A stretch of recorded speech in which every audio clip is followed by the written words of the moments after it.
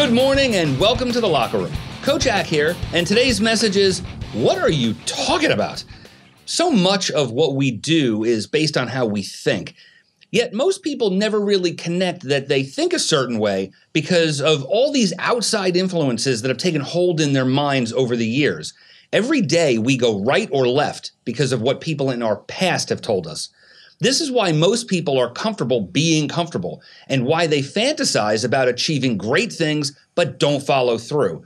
In fact, most people are talked out of their childhood dreams by realists that try to point them towards reality. Reality is the place dreams go to die. The way we can get back on the path to all the crazy things life offers is to chuck the negative thoughts that may be hiding out in our minds. Chase them out and start leaning on the one person who knows what you really want. You. There are a lot of things I've heard I could never do. Over the years, what I've learned is that generally the fastest way to get something done is to tell me it's impossible. I don't buy into impossible. I've spent a long time reminding myself of all the skills, successes, and discipline I've acquired.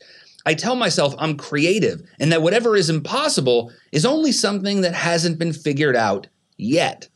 The great advances in society came against conventional thinking, whether it's the Wright brothers challenging the scientific community to create the airplane, or the engineers at NASA that heard Kennedy's vision to put someone on the moon within the decade. Greatness has often come from telling ourselves a totally different story than what we heard growing up.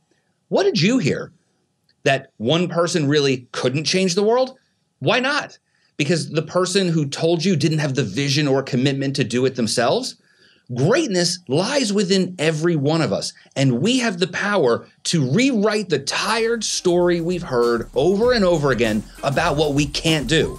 So today, let's tell ourselves what's possible, as long as we're willing to put in the effort.